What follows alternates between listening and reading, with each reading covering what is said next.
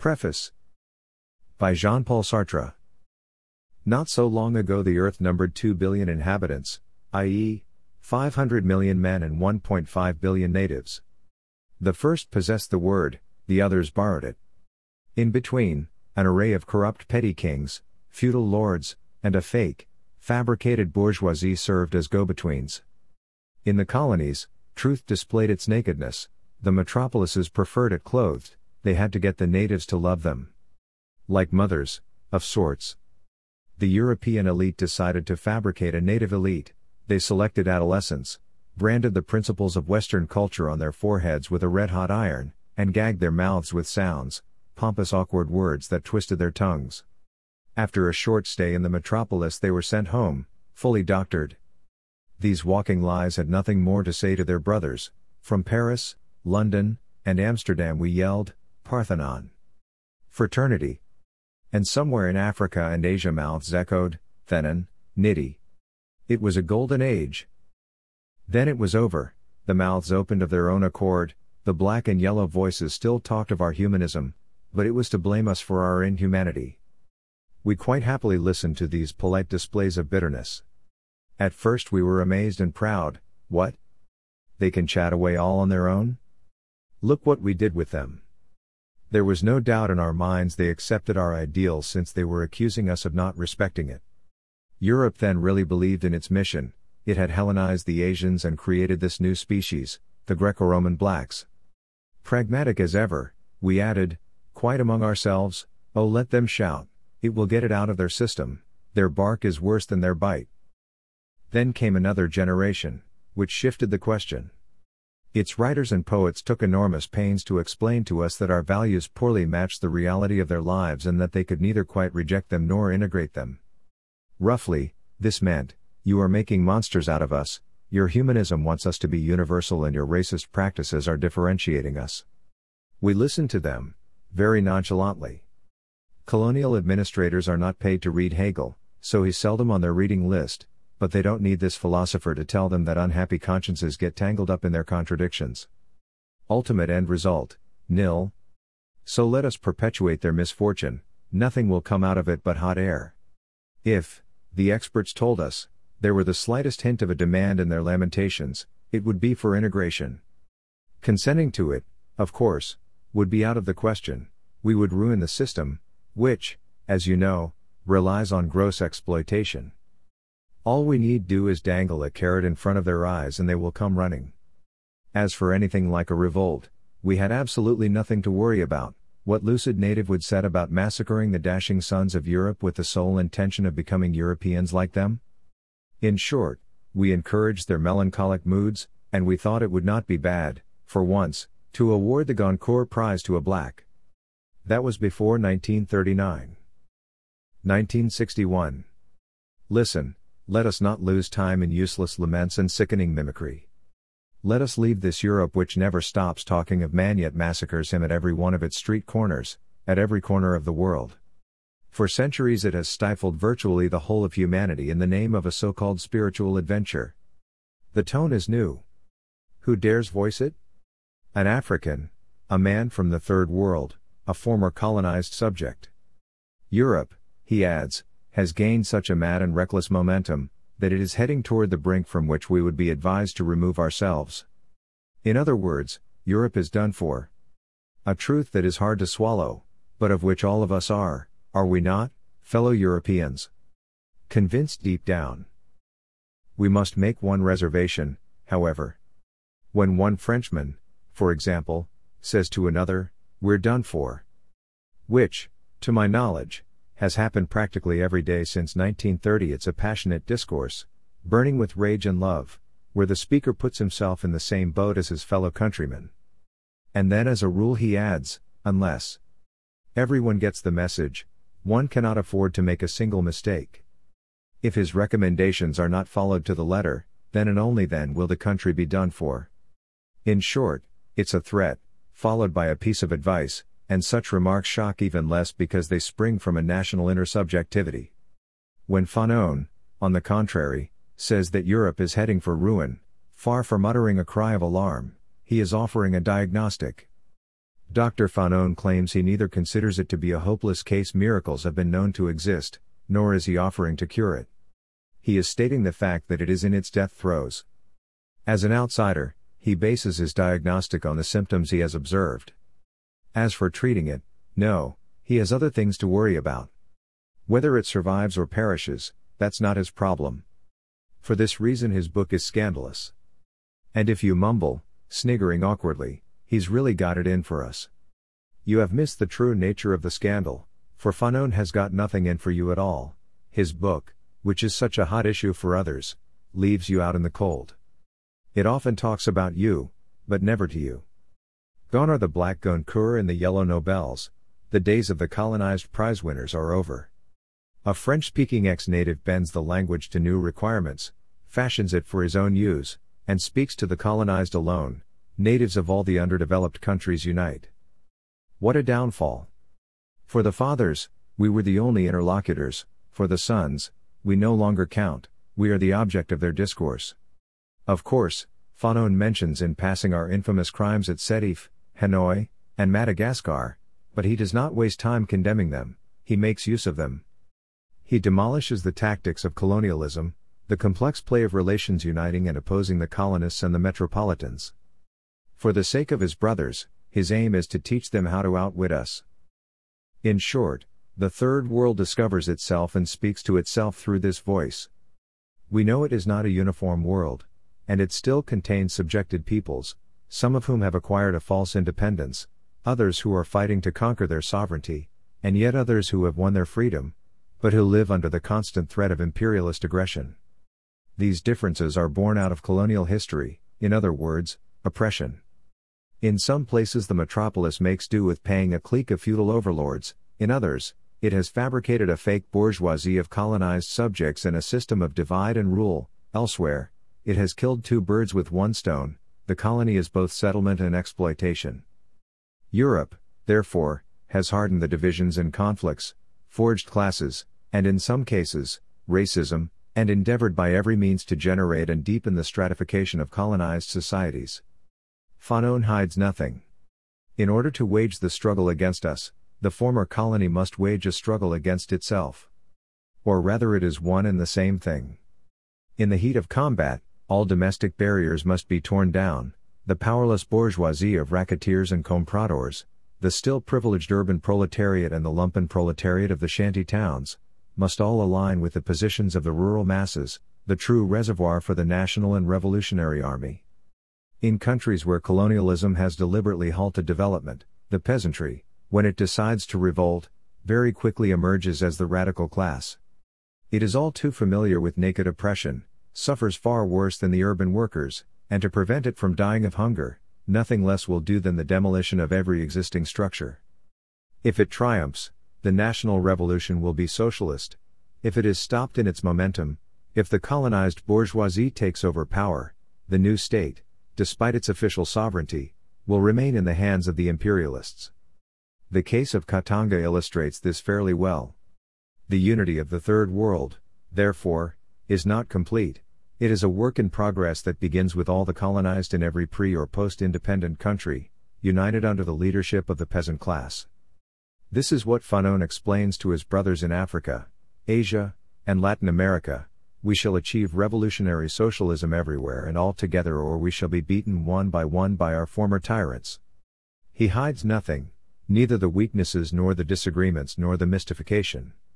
In some places the government gets off to a bad start, in others, after a stunning success, it loses momentum, elsewhere, it has come to a halt. In order to revive it, the peasants must drive their bourgeoisie into the ocean. The reader is sharply warned of the most dangerous types of alienation, the leader, the personality cult, Western culture, and equally so, the revival of African culture from a distant past. The true culture is the revolution, meaning it is forged while the iron is hot. Fanon speaks out loud and clear. We Europeans, we can hear him. The proof is you are holding this book. Isn't he afraid that the colonial powers will take advantage of his sincerity? No. He is not afraid of anything. Our methods are outdated, they can sometimes delay emancipation, but they can't stop it. And don't believe we can readjust our methods, Neocolonialism, that lazy dream of the metropolises, is a lot of hot air. The third force does not exist, or if it does, it is the phony bourgeoisie to which colonialism has already handed over power. Our Machiavellianism has little hold on this world, which is wide awake and hot on the trail of every one of our lies. The colonist has but one recourse, force or whatever is left of it. The native has but one choice, servitude or sovereignty. What does Fanon care if you read or don't read his book? It is for his brothers he denounces our old box of mischief, positive we don't have anything else up our sleeve. It is to them he says, Europe has got its claws on our continents, they must be severed until she releases them. The moment is right for us. Nothing can happen in Bizarda, Elizabethville, or the Algerian Bled without the whole world knowing about it. The rival blocks take up opposite sides, they keep each other at bay. Let us take advantage of this paralysis, let us enter history, and as we burst in let us make it universal for the first time. Let us fight. Failing other weapons, the patience of the knife will suffice. Europeans, open this book, look inside. After taking a short walk in the night you will see strangers gathered around a fire, get closer and listen. They are discussing the fate reserved for your trading posts and for the mercenaries defending them. They might see you, but they will go on talking among themselves without even lowering their voices. Their indifference strikes home, their fathers, creatures living in the shadows, your creatures, were dead souls, you afforded them light, you were their sole interlocutor, you did not take the trouble to answer the zombies. The suns ignore you. The fire that warms and enlightens them is not yours. You, standing at a respectful distance, you now feel eclipsed, nocturnal, and numbed. It's your turn now. In the darkness that will dawn into another day, you have turned into the zombie. In that case, you say, let's throw this book out of the window. Why bother to read it since it is not meant for us? For two reasons. First, because Fanon analyzes you for his brothers and demolishes for them the mechanism of our alienations. Take advantage of it to discover your true self as an object. Our victims know us by their wounds and shackles, that is what makes their testimony irrefutable. They only need to know what we have done to them for us to realize what we have done to ourselves. Is this necessary? Yes, because Europe is doomed. But, you will say once again, we live in the metropolis, and we disapprove of extremes. It's true, you are not colonists, but you are not much better. They were your pioneers, you sent them overseas, they made you rich. You warned them, if they shed too much blood you would pretend to disown them, the same way a state no matter which one maintains a mob of agitators, provocateurs, and spies abroad whom it disowns once they are caught. You who are so liberal, so humane, who take the love of culture to the point of affectation, you pretend to forget that you have colonies where massacres are committed in your name. Fanon reveals to his comrades, especially to those who remain a little too westernized, the solidarity of the metropolitans with their colonial agents. Have the courage to read it, primarily because it will make you feel ashamed, and shame, as Marx said, is a revolutionary feeling. You see, I, too, cannot lose my subjective illusion. I, too, say to you, all is lost unless I, a European, am stealing my enemy's book and turning it into a way of healing Europe. Make the most of it. And this is the second reason, aside from Sorel's fascist chatter, you will find that Fanon is the first since Engels to focus again on the midwife of history. And don't be led into believing that hot-headedness or an unhappy childhood gave him some odd liking for violence. He has made himself spokesman for the situation, nothing more. But that is all he needs to do in order to constitute, step by step, the dialectic that liberal hypocrisy hides from you and that has produced us just as much as it has produced him. In the last century, the bourgeoisie considered the workers an envious lot, unhinged by their uncouth appetites, but it was careful to include these great brutes in the human race. Unless they were men and free, how could they possibly sell their manpower? In France and England humanism claims to be universal. Forced labor is quite the opposite, there is no contract, in addition it requires intimidation, the oppression, therefore, is visible.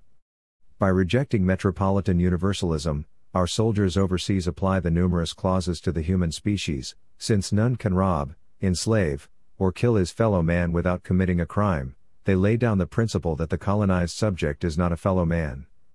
Our military forces have received orders to change this abstract certainty into reality. Orders are given to reduce the inhabitants of the occupied territory to the level of a superior ape in order to justify the colonists' treatment of them as beasts of burden.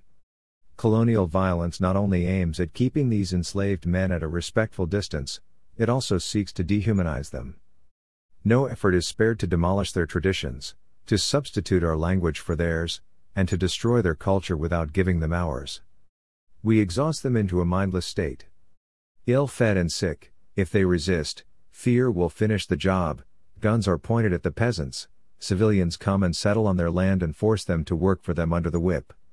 If they resist, the soldiers fire, and they are dead men. If they give in and degrade themselves, they are no longer men. Shame and fear warp their character and dislocate their personality. Such a business is conducted briskly by experts. Psychological warfare was not born yesterday. Nor was brainwashing.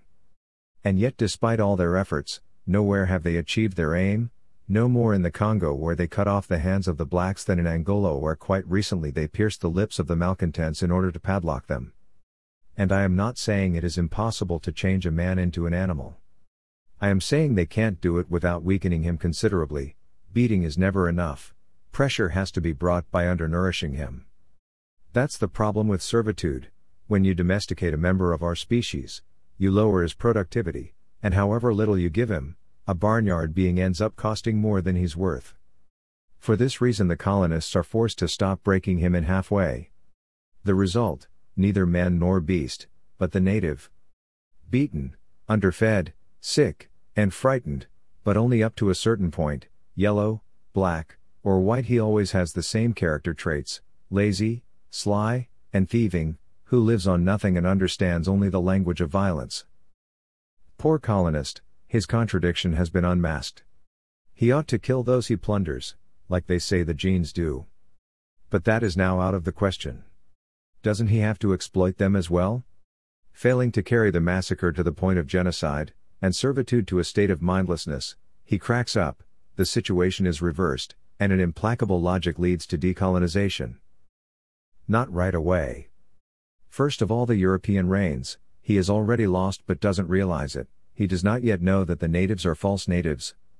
He has to make them suffer, he claims, in order to destroy or repress the evil they have inside them. After 3 generations, their treacherous instincts will be stamped out. What instincts? Those that drive the slaves to massacre their masters?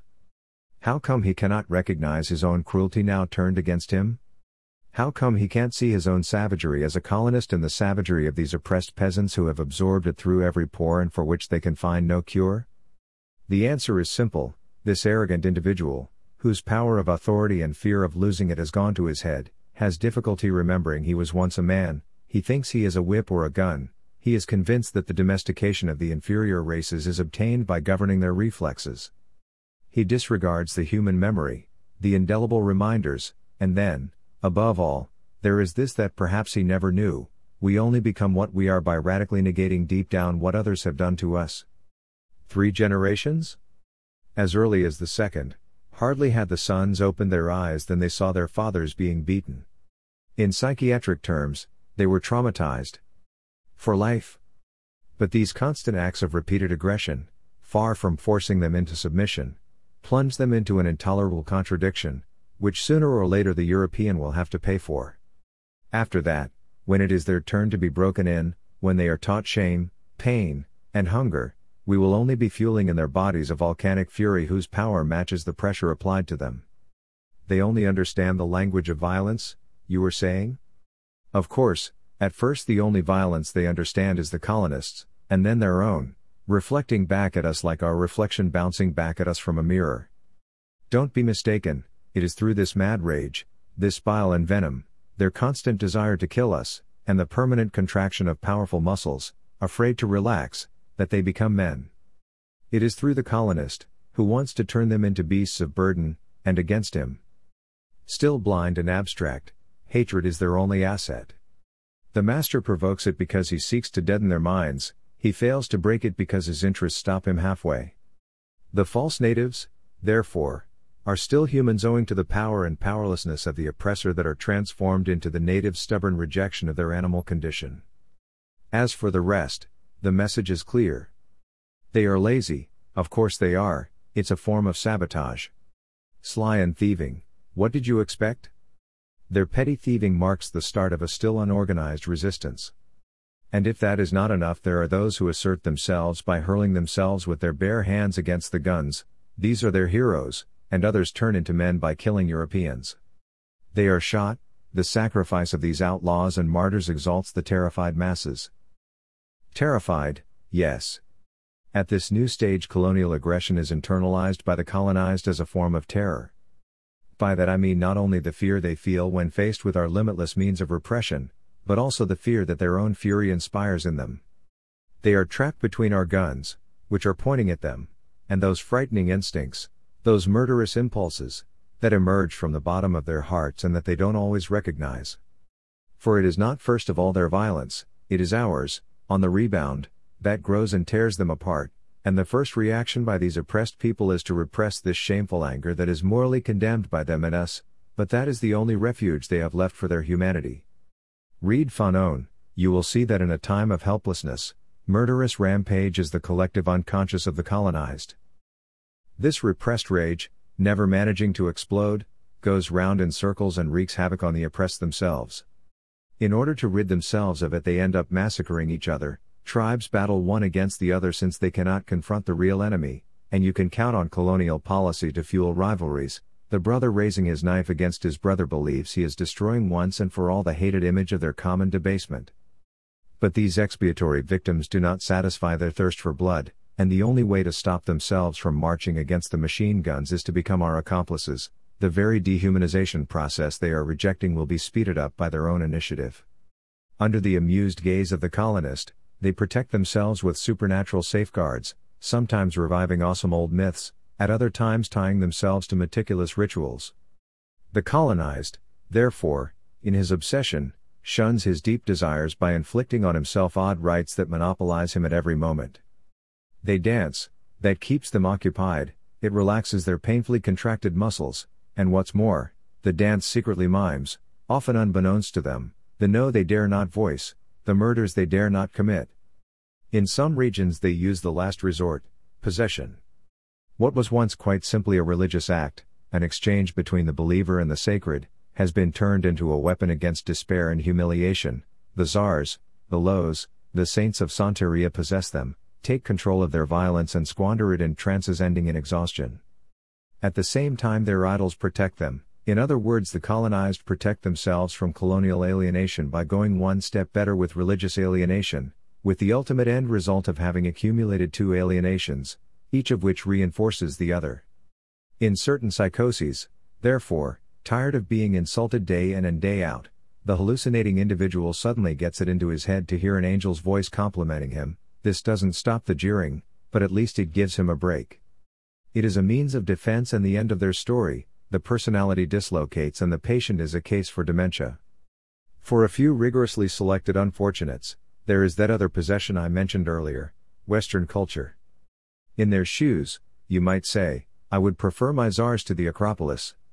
Okay, you've got the message. Not quite, however, because you are not in their shoes. Not yet. Otherwise you'd know they have no choice, they accumulate.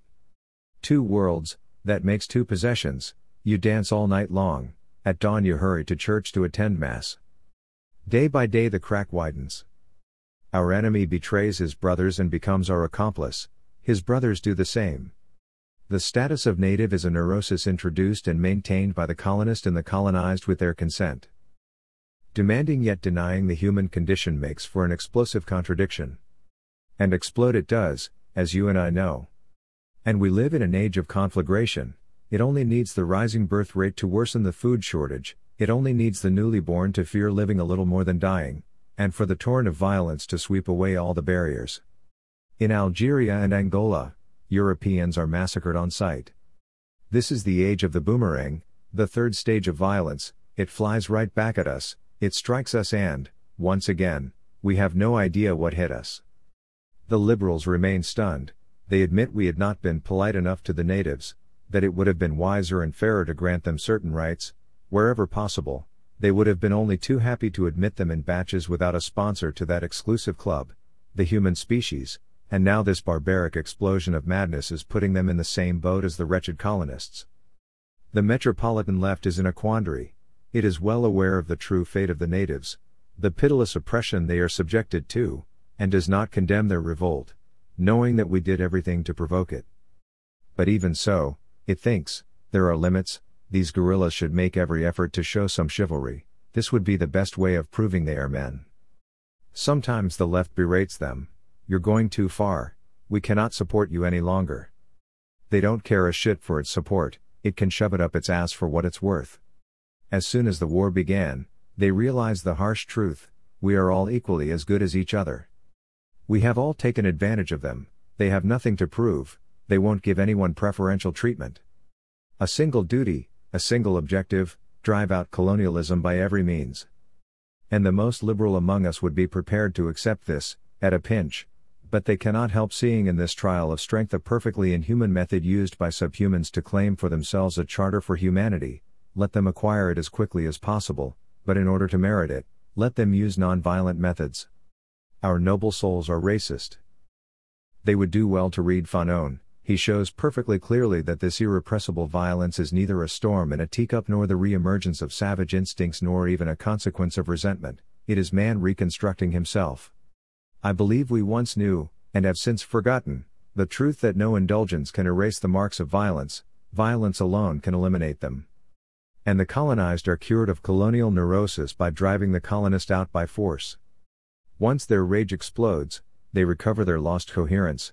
They experience self-knowledge through reconstruction of themselves. From afar we see their war as the triumph of barbarity, but it proceeds on its own to gradually emancipate the fighter and progressively eliminates the colonial darkness inside and out.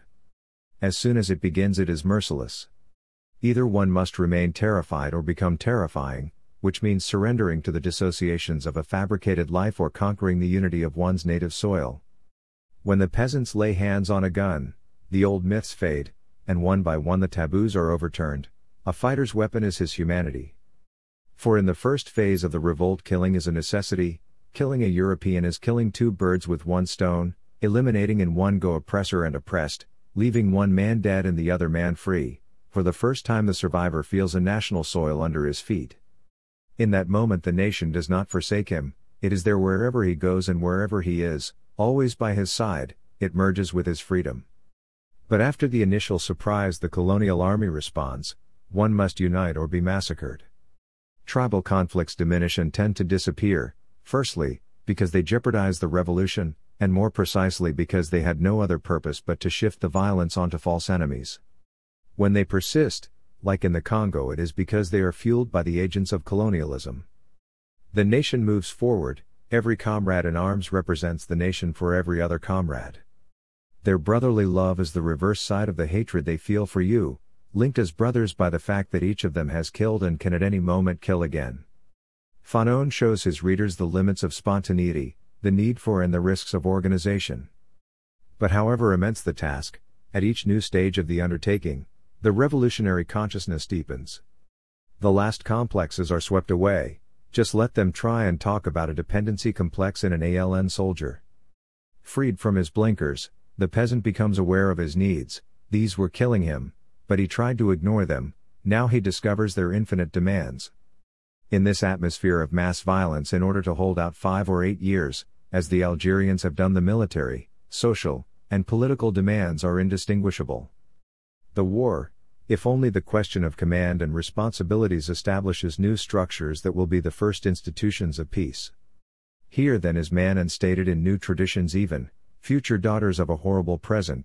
Here he is legitimized by a right about to be born or born every day in the heat of combat. With the last of the colonists killed, re-embarked or assimilated, the minority species disappears, giving way to socialist brotherhood. And this is still not enough.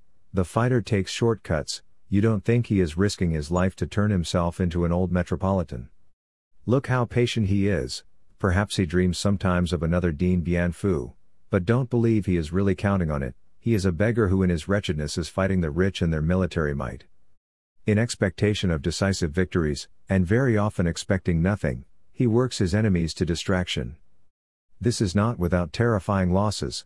The colonial army turned savage, police checks, search operations, roundups, and punitive raids, they massacre women and children.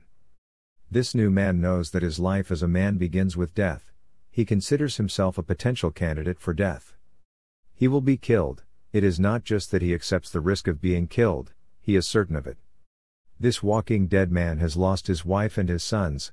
He has seen so much agony he prefers victory to survival. Others will profit from the victory, not him, he is too weary. But this weariness of heart is the reason behind his incredible courage. We find our humanity this side of death and despair, he finds it on the other side of torture and death. We have sown the wind, he is the hurricane. Offspring of violence, he draws every moment of his humanity from it. We were men at his expense, he becomes a man at ours. Another man, a man of higher quality. Here Fanon stops. He has shown the way, as spokesman for the fighters, he has called for union, the unity of the African continent against every discord and every idiosyncrasy. He has achieved his purpose. If he had wanted to describe fully the historical phenomenon of colonization, he would have had to talk about us, which was certainly not his intention. But when we have closed the book, it continues to haunt us, in spite of its author, for we sense the force of these peoples waging a revolution and our only response is violence. A new moment in violence, therefore, occurs, and this time it involves us because it is in the process of changing us to the same extent it changes the false native. Everyone can think what he likes, provided however that he thinks, in a Europe stunned by the blows it is receiving these days, the slightest distraction of thought in France, Belgium, and England amounts to a criminal complicity with colonialism. This book had certainly no need for a preface. Especially as it is not addressed to us. I have written one, however, to carry the dialectic through to its conclusion. We, too, peoples of Europe, we are being decolonized, meaning the colonist inside every one of us is surgically extracted in a bloody operation. Let's take a good look at ourselves, if we have the courage, and let's see what has become of us. First of all, we must confront an unexpected sight, the striptease of our humanism. Not a pretty sight in its nakedness, nothing but a dishonest ideology, an exquisite justification for plundering, its tokens of sympathy and affectation, alibis for our acts of aggression. The pacifists are a fine sight, neither victims nor torturers. Come now. If you are not a victim when the government you voted for and the army your young brothers served in, commits genocide, without hesitation or remorse, then, you are undoubtedly a torturer. And if you choose to be a victim, risking 1 or 2 days in prison, you are simply trying to take the easy way out. But you can't, there is no way out. Get this into your head, if violence were only a thing of the future, if exploitation and oppression never existed on Earth, perhaps displays of non-violence might relieve the conflict. But if the entire regime, even your non-violent thoughts, is governed by a 1,000-year-old oppression, your pacifist serves no other purpose but to put you on the side of the oppressors. You know full well we are exploiters. You know full well we have taken the gold and minerals and then oil from the new continents, and shipped them back to the old metropolises. Not without excellent results in the shape of palaces, cathedrals, and centers of industry, and then when crisis loomed, the colonial markets were there to cushion the blow or divert it. Stuffed with wealth, Europe granted humanity de jure to all its inhabitants. For us, a man means an accomplice, for we have all profited from colonial exploitation. This pale, bloated continent ended up by lapsing into what Fanon rightly calls narcissism. Cocteau was irritated by Paris, this city that never stops talking about herself. And Europe, what else is it doing? And that super-European monster, North America? What empty chatter, liberty, equality, fraternity, love, honor, country, and what else? This did not prevent us from making racist remarks at the same time, dirty nigger, filthy Jew, dirty Arab. Noble minds, liberal and sympathetic, neocolonialists, in other words, claim to be shocked by this inconsistency, since the only way the European could make himself man was by fabricating slaves and monsters. As long as the status of native existed, the imposture remained unmasked. We saw in the human species an abstract premise of universality that served as a pretext for concealing more concrete practices. There was a race of subhumans overseas who, thanks to us, might, in 1,000 years perhaps, attain our status. In short, we took the human race to mean elite. Today the native unmasks his truth. As a result, our exclusive club reveals its weakness. It was nothing more and nothing less than a minority. There is worse news, since the others are turning into men against us. Apparently we are the enemy of the human race. The elite is revealing its true nature, a gang. Our beloved values are losing their feathers. If you take a closer look, there is not one that isn't tainted with blood. If you need proof, remember those noble words, how generous France is. Generous? Us? And what about Sétif? And what about those 8 years of fierce fighting that have cost the lives of over 1 million Algerians? And the torture by electricity? But you must understand, we are not being blamed for having betrayed some mission or other, for the good reason we don't have any. It is our very generosity that is being challenged. Such a beautiful, melodious word means only one thing: status granted. For the new man on the other side who have been set free, nobody has the power or the privilege to deny anybody anything. Everyone has every right over everything. And the day when our human race has fully matured, it will not define itself as the sum of the inhabitants of the globe, but as the infinite unity of their reciprocities. I shall stop here. You won't have trouble finishing the job. For the first and last time you only need to look our aristocratic virtues in the face. They are doomed. How could they survive the aristocracy of subhumans who engendered them? A few years back, a bourgeois and colonialist commentator had only this to say in defense of the West: we are no angels. But at least we have remorse. What an admission! In the past our continent had other life buoys: the Parthenon, Chartres, the rights of man, and the swastika. We know now what they are worth. And now the only thing they claim can save us from shipwreck is the very Christian feeling of guilt. It's the end. As you can see, Europe leaks like a sieve. What then has happened? Quite simply this: we were the subjects of history, and now we are the objects. The power struggle has been reversed. Decolonization is in progress. All our mercenaries can try and do is delay its completion. But in order to do that, the former metropolises would have to pull out all the stops and commit all their forces to a battle lost in advance. That old colonial brutality that made Bugeaud a dubious hero, here it is at the end of the colonial venture applied tenfold, yet still insufficient. The troops are dispatched to Algeria, where they have held out for 7 years with no result. The violence has changed direction. Victorious, we enforced it without it ever seeming to affect us. It dislocated the other, whereas our humanism as men remained intact.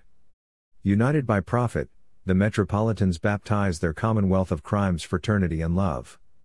Today, the very same violence, blockaded everywhere, comes back to us through our soldiers, internalizes itself and possesses us.